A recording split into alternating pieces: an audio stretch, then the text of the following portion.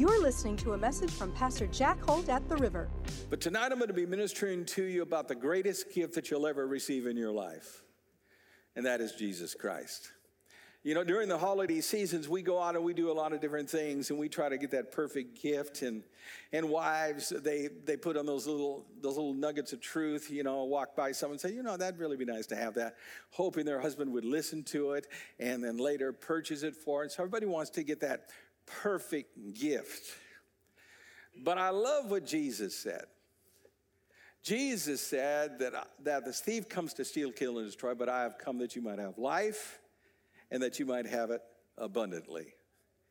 And the word there for abundant, it means beyond and extraordinary. In other words, God wants us to have a life that is not just ordinary, but extraordinary. And God sent his son to restore all of us to that state where God's blessedness can operate through you and bless you. Let me show you a verse in the Bible that shows you God's intention with this. This is James chapter 1. It says, every good gift and every perfect gift is from above, comes down from the Father of lights, with whom there is no variation or shadow of turning. I love this text because it shows us that God the Father loves us not in a way that is twisted, but in a way that is good and pure and upright, the gifts that he gives us in giving us his son Jesus. Without Jesus, you can't have the kind of life that God intends for all of us to have. You need Jesus in it. One verse that I've always liked, it's in the book of Isaiah, it says this. It says, woe unto those who call evil good and good evil. And we live in a culture that is all confused about that. But I remember it was a story I heard, it's a true story, of a fellow that was a Christian, but he'd wandered away from the faith. And one day he was out and he was doing something with his gutters. And he was up on a ladder anyway, trips, falls, and ends up paralyzed. And I heard about it, I wanted to minister to him, but he had told everybody around him that God had chastened him because of his backsliding. And the sad thing about it is, he would never believe for healing because he believed that way. Someone had told him that God's the one that does these things and it's for your good. I want to tell you right now, God doesn't put disease on anybody. God doesn't knock people off ladders. God doesn't send hurricanes. God doesn't send that. God is a good God. He sent his Jesus to deliver us. Can you say amen, everybody? And the gifts that he wants to give you are good gifts. They're blessing gifts. In fact, there's a text where Jesus said this. He says, you evil generation give good gifts to your children. How much more will my heavenly Father give good gifts to those that ask? In other words, his emphasis was, listen, you got to understand Jesus. The Father represented Jesus. And everything that we know about God, we learn through Jesus. And Jesus says he's a good God. I like what Oral Roberts said years ago. He said, God is a good God. He's a good God. You'd be surprised how many people in the church don't believe that he's as good as he says he is. And God would not leave us in the state that we're in for one reason. He wanted us to be blessed. He wanted us to go over the top. He wanted us to have more than enough, plenty left over. And that's why he sent Jesus into this world to die for us, so that we would be blessed over abundantly above all that we can think or imagine in Christ Jesus. I want you to turn to a couple of people right now and say, God's a good God. He's concerned about you. Jesus came to fix your life, not wreck your life. Jesus came to bless your life, not make you miserable in your life. Once you start getting this foundation, you understand that everyone needs Jesus because everyone needs forgiveness.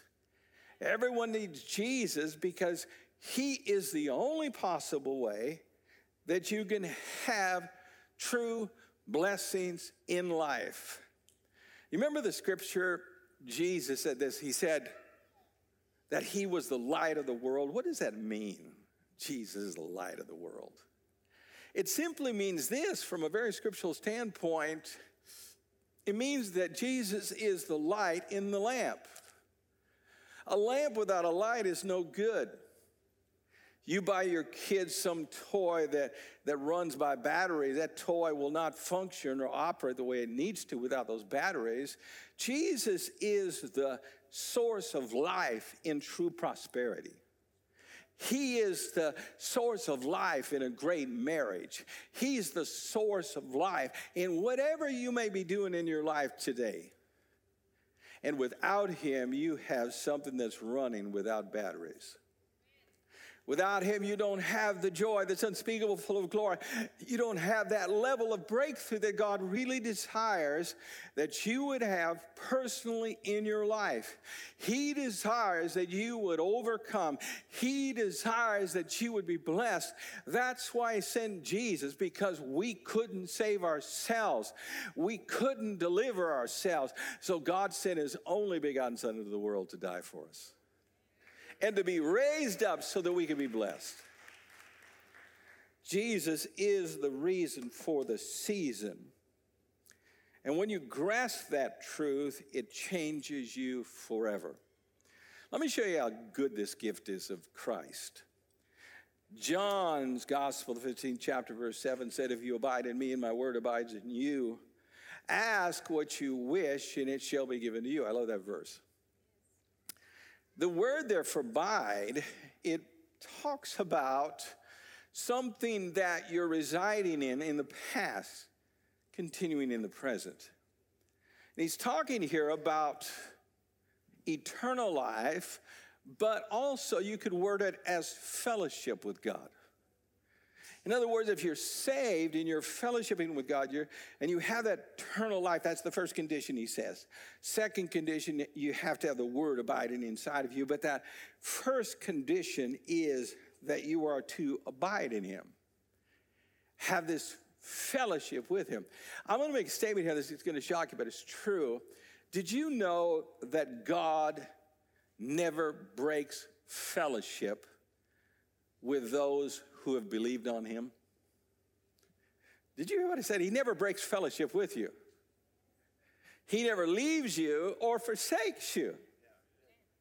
Even when you're going on the wrong road, he's still there. Even when you don't want him in, he's still knocking on the door. Even when you don't have the wisdom that you need, he is still providing it for you. You have to receive it, but it's already, it's like God says, listen, I'm loving you with an everlasting love. But when I walk in fellowship towards him, I'm walking in his love. It doesn't mean I'm perfect, but I am walking in his love. That's the first condition. Just walk in love, because he loves you. He forgave you, you can forgive others. Amen. He provides for you, you can provide for others. Hallelujah. Are you with me tonight, everybody? Or are you just waiting for the candles?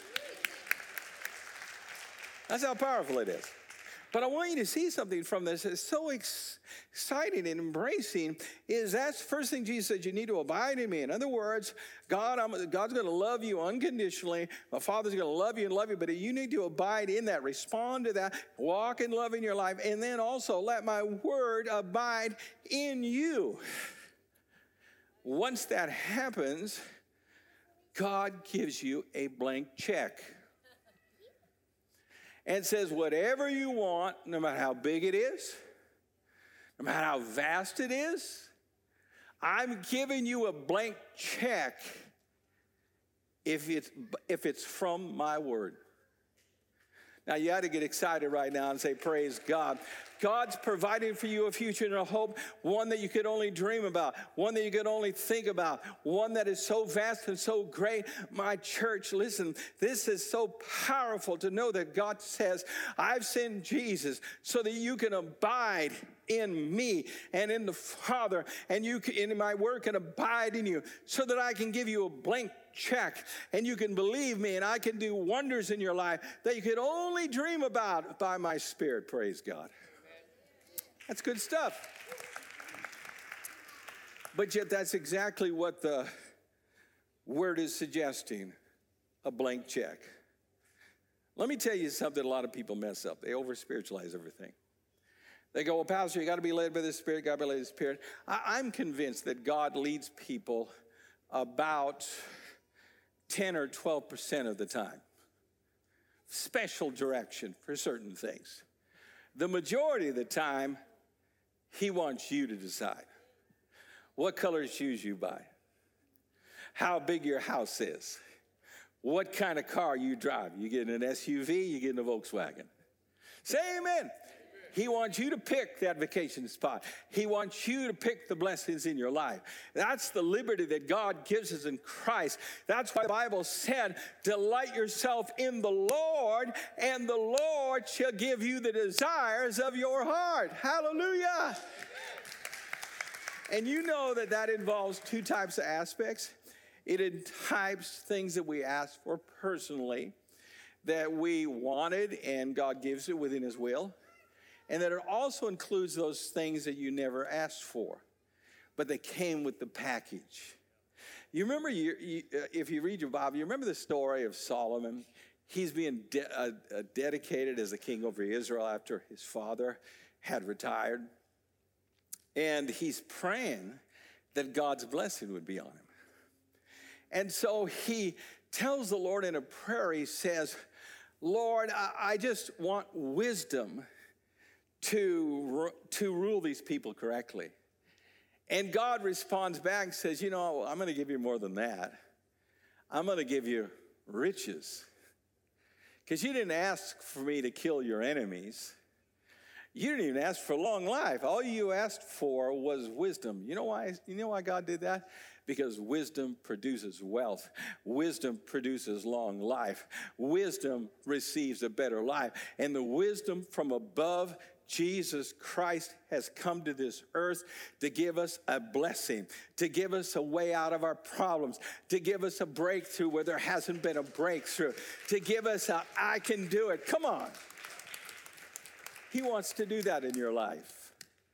And so when we talk about this perfect gift, there is no better gifts. I mean, I remember, before I knew Jesus, I'd, get this and that, but it was always empty. It was always empty. It wasn't until the gifts started coming from Jesus that there was a peace with it, that there was a joy with it, that there was a rightness with you and God. And it was it's the true way to succeed in life is to have that abundant life. Let me relate to you a story. It's a true story, but I think you can relate to it. It's a story about a very, very wealthy man who had a son. And this wealthy man, he had started out, he had all these businesses. And so raising his son, he missed baseball games.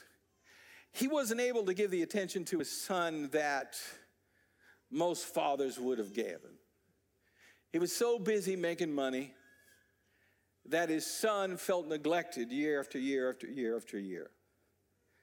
He missed his stage performance at school, missed some of his birthday parties. And this is how he was raised, and he really had a resentment towards his father because his father never took the time he needed to raise him. Well, as the father got older and his son got older, his son graduated from school and went on to a major university. And his son knew that his father was wealthy, that his father could pretty much give him anything that he wanted. And so his son kept putting in this hint. Dad, down at this certain car lot, there's a car that's a convertible. It's a certain series. I would really like that for a graduation present. This is when he's in college. So every time he'd come home from college to be with his father, he would remind him of this gift that he wanted. And as every year went by, he's getting more excited because he knows his dad can afford it. And he keeps mentioning this gift to him. Finally, he finishes his schooling and graduates. And after graduation day, he went to his father's place. It was a huge home, estate. And he's in there socializing with friends and so forth. And his father said, could you come with me?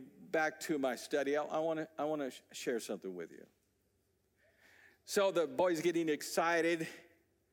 I'm going to get this car. I'm going to get this car. And the father sets him down in front. He says, listen, I got something for you. And he brings out this package. And it's all made up, with all the decorations and everything. It's a beautiful gift package. He brings it over the desk, and he pushes it towards his son, and he says, happy graduation. The son's excited. He's expecting, when he opens the lid, to see some car keys in there. He opens the lid, and there's a Bible in it. He said, I don't need a Bible. What I need is that car I've been talking to you about. Pushes the Bible away. He's furious at his father. And from that day on, he wouldn't socialize or see his father on his birthday or anything else, and just separated himself. Used his father's influence and became extremely successful and wealthy. Got married, didn't invite his father to the wedding. Had their first child and didn't invite his father to see the baby. Had a second child, same thing. But one day, the older boy now says to himself, I need to reconcile with my father. It just feels funny. I need to fix this. So he calls his father up, and he doesn't argue with him. He says, listen, we're planning this vacation. We'd love you to come. I want you to meet your grandkids. Father's excited about it. So a date is set for them to vacation together. Day before that happens, the son gets a phone call. Yeah?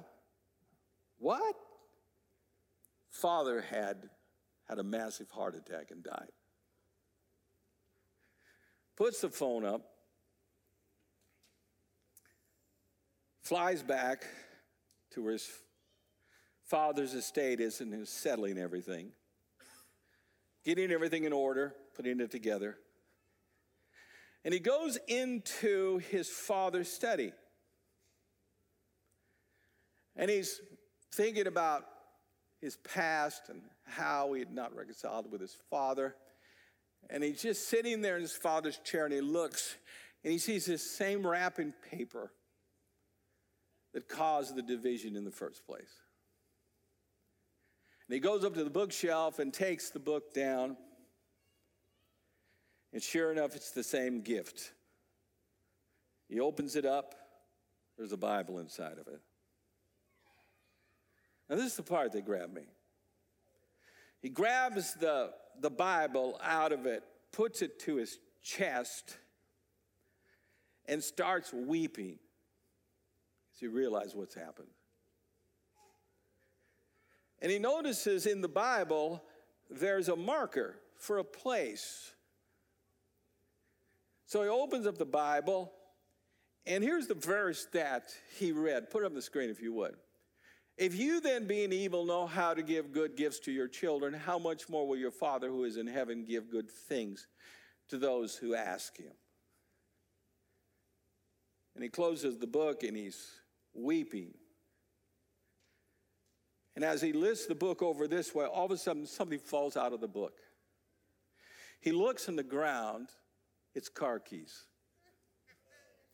He takes the car keys up, and it's this car that he'd wanted. So he goes out in his father's garage, which is huge. And at the end of the garage, there was a car there with a tarp over it. And he tears the tarp off, and there's the car that his father had saved all these years for him. The moral of the story is this: sometimes we don't accept Jesus because of how it's wrapped. Sometimes we don't receive our Savior because it's not wrapped the way that we thought it was wrapped. We don't realize that Jesus will give everything that you want, but sometimes it comes in a package that isn't the kind of package that we think it should be. We thought it would be more this, and it was that. And that's what I wanted to tell you today, that Jesus, if people don't receive him because of how he's wrapped.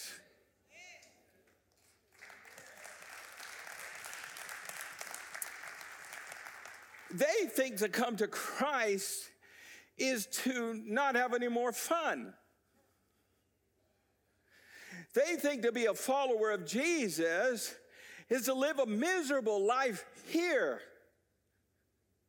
And they think to forgive and not to hold things against people is a terrible way to live. People will take advantage of you and all this. And because of that, they miss the gift. The gift is Jesus Christ and him crucified. That's the gift. That's the gift that restores families. That's the gift that makes your dreams come to pass. It's that gift, doing it his way, not your way. It transforms you. It heals you. It blesses you. Let me explain to you how this happens. And maybe you'll grab this in your spirit.